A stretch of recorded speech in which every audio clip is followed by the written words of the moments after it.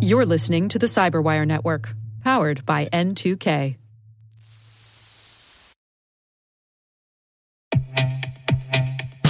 With over 8,000 threat hunters analyzing over 65 trillion signals daily, Microsoft works tirelessly with the federal government to keep our nation's data secure.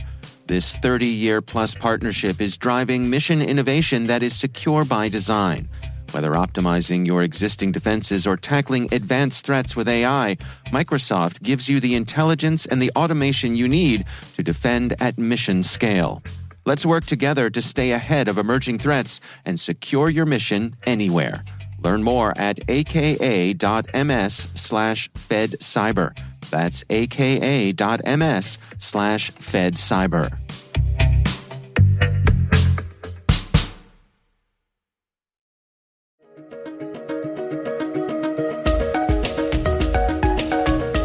Hello, everyone, and welcome to the CyberWire's Research Saturday. I'm Dave Bittner, and this is our weekly conversation with researchers and analysts tracking down threats and vulnerabilities and solving some of the hard problems of protecting ourselves in a rapidly evolving cyberspace. Thanks for joining us.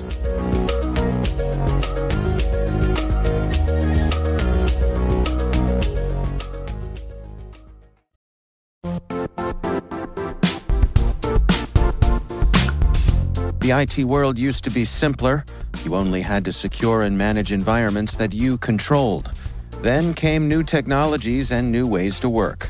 Now, employees, apps, and networks are everywhere. This means poor visibility, security gaps, and added risk. That's why Cloudflare created the first-ever connectivity cloud. Visit cloudflare.com to protect your business everywhere you do business.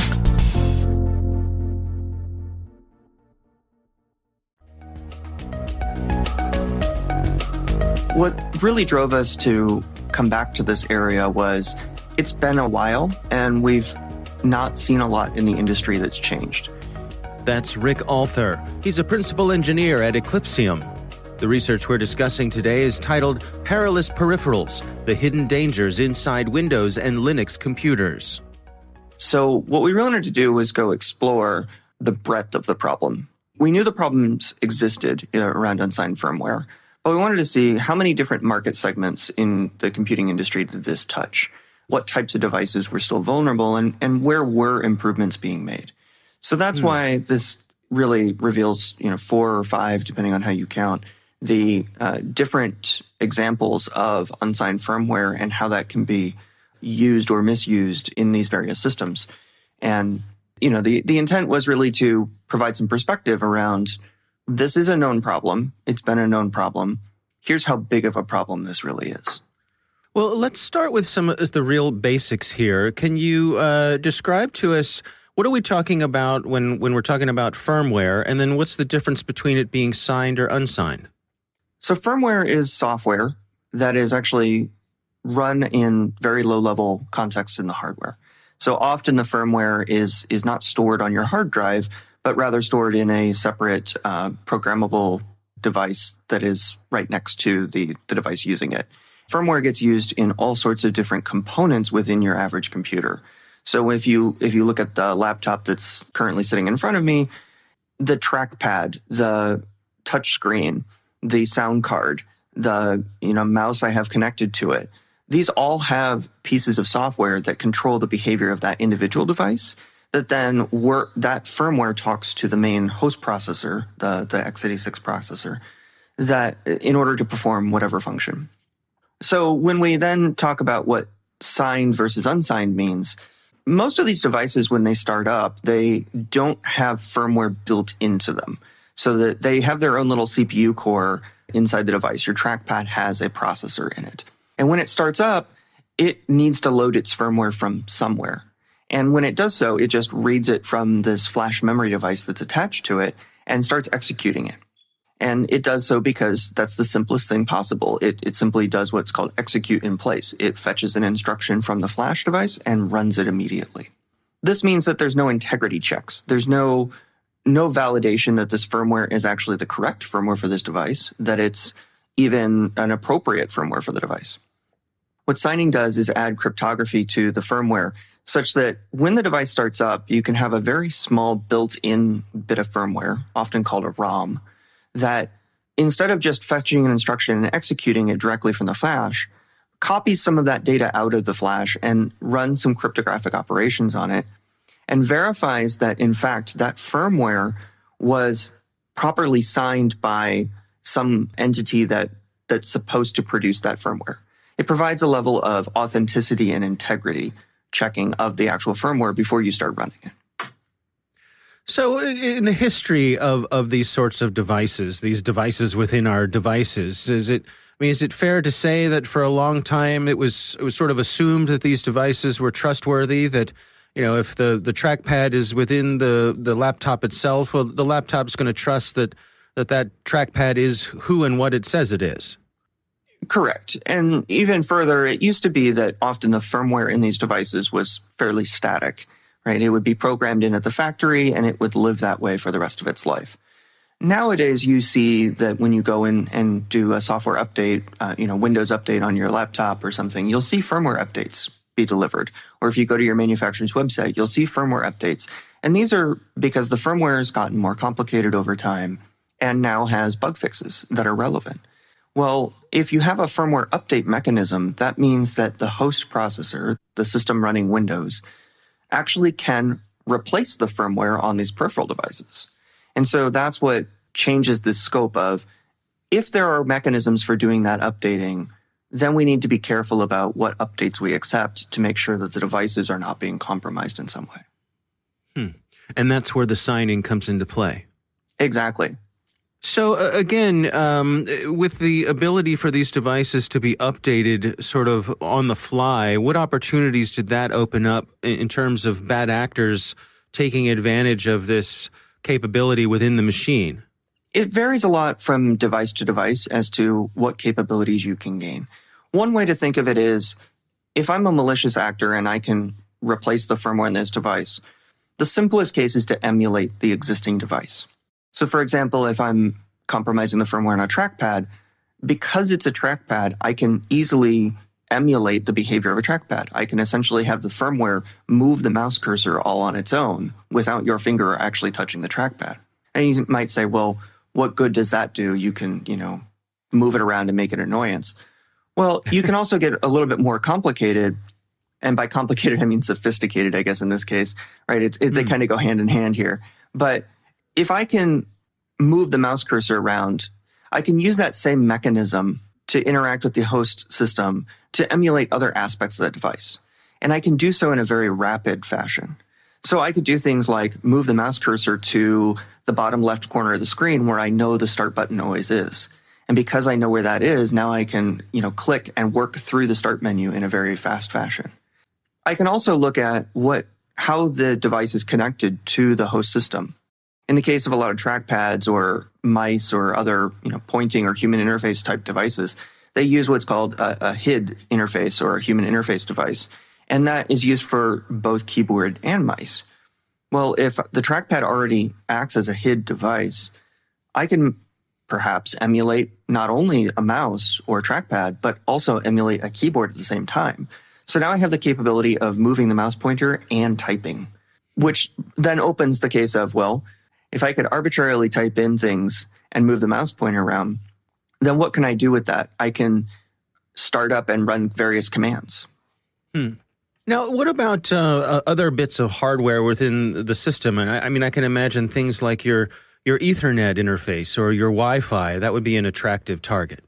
Yeah, this is why we started surveying the different types of devices. And in fact, one of our examples is a Wi-Fi adapter. In this case, the Wi-Fi adapter starts up with sort of a minimalistic firmware or a baseline firmware. And then the device driver from Windows actually is responsible for loading the firmware once the operating system has started up. It updates the firmware to match the device driver.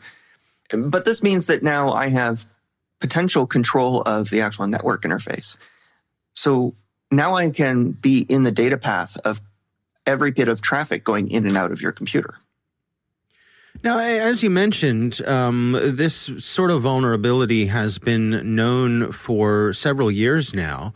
Have manufacturers been adapting to this, or are you seeing more and more examples of them signing the firmware? It depends on the space. Certainly when you look at laptops and systems that are designed for use in sort of enterprise businesses, there's more effort put into that situation. You'll see signing applied to the main system firmware.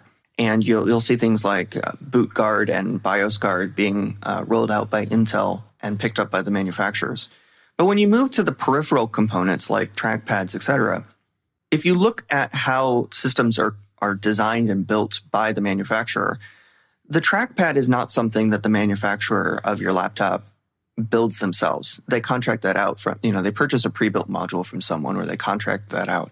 And so those other suppliers often are using that same design to multiple of their customers, which means that multiple laptops on the market are going to have the same core component. It may look slightly different, but it's ultimately running very similar or the same firmware. And those suppliers are the ones that are most concerning. And what we found where the least advancement had been made in terms of putting protections in for their firmware. So now we have things like a trackpad or a Wi-Fi adapter that is used in a variety of devices from a variety of manufacturers that all have the same flaw in them. And when I go to each of those manufacturers and say, by the way, your laptop contains this device that has this problem, they have to go work with that supplier to actually develop a fix. Now, this relationship, this indirect relationship between the end user who cares about security and the supplier who actually manufactures that component of the system has to pass through this intermediary. And there's just a whole bunch of business dynamics that come into play as to, are the computer manufacturers specifying that signed firmware is a requirement for these devices? And what we find is that in some cases they have been, but it has to actually be a majority of the computer manufacturers requesting that for a supplier to really invest in and do the work to do it properly. Well, take us through some of the specific examples here from your research. What are some of the devices that you all explored? Well, we've talked a lot about the trackpad and TrackPoint firmware. So that was certainly a case where we looked at and were able to verify that, in fact, you could modify the firmware and the device would still load it properly. Another case was actually the built-in web camera used in a variety of HP consumer-level laptops. And so in this case, I personally looked in that firmware and saw that there were descriptors, like strings that show up, descriptive text about the device. And so I modified that just to see what would happen. And sure enough, the device accepted it. And it would show up in Device Manager with the altered text. So, this is another case where a device that's built right into the system can easily be modified. We've also talked about the Wi-Fi adapter where, we were able to verify the same thing. One interesting aspect of that mechanism where the device driver is responsible for loading the firmware is that the device driver itself is signed. And we talk about this in detail, that Windows has a signing mechanism and verifies the device driver before it loads it. But when the device driver then goes to load the firmware, it's the responsibility of the device driver author, which is usually that vendor, to actually do the correct checks. Windows does not help you in this way. And so there's this belief that, the device driver was signed, and so therefore everything is okay. That's not necessarily true. And we get into some of the details of how you can check individual device drivers for this. But ultimately, it means you can tamper with the firmware even though Windows says, yes, it's using a signed device driver because the firmware is still modified. And probably the most interesting case that we looked at was actually in a network chipset that's used, in an Ethernet chipset that's used commonly in servers. And why this was particularly interesting is that servers often have a separate management processor called a BMC that lets you interact with the system and do things like turn the power on and off or reset the system or control the keyboard and mouse. And this is really useful for IT administrative functionality. But it's usually treated as a separate security domain from the actual computer that it controls. So the idea is that I have a server that's racked in a data center somewhere. The people that are using that system, who are responsible for maintaining the operating system and applications on that system, are one set of security controls. They control the operating system and everything below that. The BMC is then controlled by your IT staff to take care of the system if something were to break such that it wasn't booting anymore or things of that nature. Due to the way that these systems are implemented, the network traffic from both the BMC and the main operating system come together inside of the network interface chip. And it turned out that the way that this was implemented meant that the firmware was actually responsible for enforcing that separation of privileges. So once we were able to replace the firmware with our own firmware, we could actually snoop on the management traffic from the operating system. And that shouldn't actually be possible. And in fact, it violates that security boundary and opens up a lot of potential for doing much more in-depth attacks. Now, the research that you all have been doing here, exploring these different devices, have you been tracking any examples of this being used out in the wild? Are these active exploits? So often in the wild, examples of these require sophistication enough that they're very targeted. It's sort of, if you are an attacker, you're going to invest a lot of time and energy to develop such an attack. And so you're only going to use that in situations where you need it or where it's very advantageous to you. And so that means this tends to target very specific cases and come from specific threat actors. It's a long-winded way of saying your average business isn't going to see this kind of attack in the wild. And when we do see an attack in the wild, like the Equation Group attacks that were revealed 5 years ago, they're very specialized and focused on a particular type of hardware and a particular attack target. That said, there are multiple examples over the years of where this is becoming more prevalent, that the main advantage you get from infecting firmware this way is a level of persistence. Even if you replace the hard drive and reinstall the operating system, the infected firmware is still there. And in fact, that's exactly what the Equation Group hard drive firmware attack did, was it used the hard drive firmware as a launching point for reinfecting the operating system. Then we also see these types of attacks being used in other areas, in some of the attacks against power grids and various other places. There'll be specific focused exploits against certain types of devices, either to cause that specific device to misbehave or to use that as a persistence and jumping point for other types of attacks. Now, your research points out that this is an issue with many Windows and Linux devices. Apple seems to be taking additional steps to protect themselves against this? So Apple does a variety of things in their system to take additional protection steps. So things like the T2 security chips and those types of things. That said, looking at the devices in their system, they also use a lot of the same off-the-shelf type equipment. So the Wi-Fi chipsets that they use would actually be also used in other systems. We did not do an extensive look at Apple systems, nor did we look at components that happen to be used in those systems. My experience says that every machine I have looked at has at least one vulnerable component. So what are the take-homes here in terms of the level of concern folks should have and the mitigations they should put in place? What are your recommendations? Well, one aspect is if there is a vulnerability in your firmware, the mitigations are going to come through a firmware update for that device. So get a little bit more in the habit of staying up to date on, do I have the latest firmware for my device? In the past, that used to be only update your firmware if you're experiencing a problem. Nowadays, there may actually be security issues that require a firmware update. And so keeping up to date on your software patches, both from the operating system level as well as your firmware, helps keep you up to date with the latest in what vulnerabilities are there and what mitigations have been put in place. Then the other thing is to really, as a purchaser or a consumer of these devices, starting to ask your manufacturers or your devices, when you're in a position to, about the security features that they have, especially when you're talking about enterprises and you're thinking about your refresh of your components and you're evaluating which machines to purchase. Include in your rubric, do you use signed firmware on all your peripherals? Ask that question. And that starts to drive home that this is actually an important thing for consumers and hopefully builds up that impact through the manufacturers down to the suppliers to implement those protections down all the way at the peripherals. Our thanks to Rick Alter from Eclipsium for joining us. The research is titled Perilous Peripherals, The Hidden Dangers Inside Windows and Linux Computers. We'll have a link in the show notes.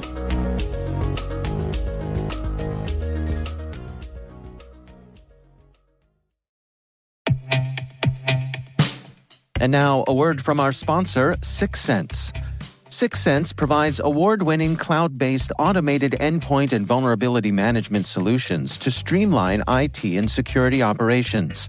With its advanced platform, businesses gain complete visibility and control over their infrastructure, reducing IT and security risks and optimizing operational efficiency.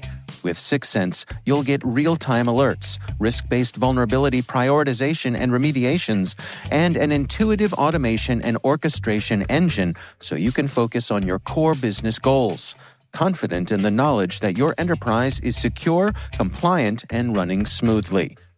To learn why enterprises choose Syxsense, visit syxsense.com.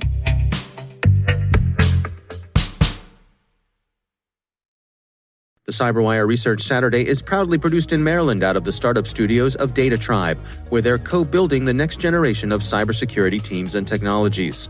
Our amazing CyberWire team is Elliot Peltzman, Puru Prakash, Stefan Vaziri, Kelsey Bond, Tim Nodar, Joe Kerrigan, Carol Terrio, Ben Yellen, Nick Valecki, Gina Johnson, Bennett Moe, Chris Russell, John Petrick, Jennifer Iben, Rick Howard, Peter Kilpie, and I'm Dave Bittner. Thanks for listening.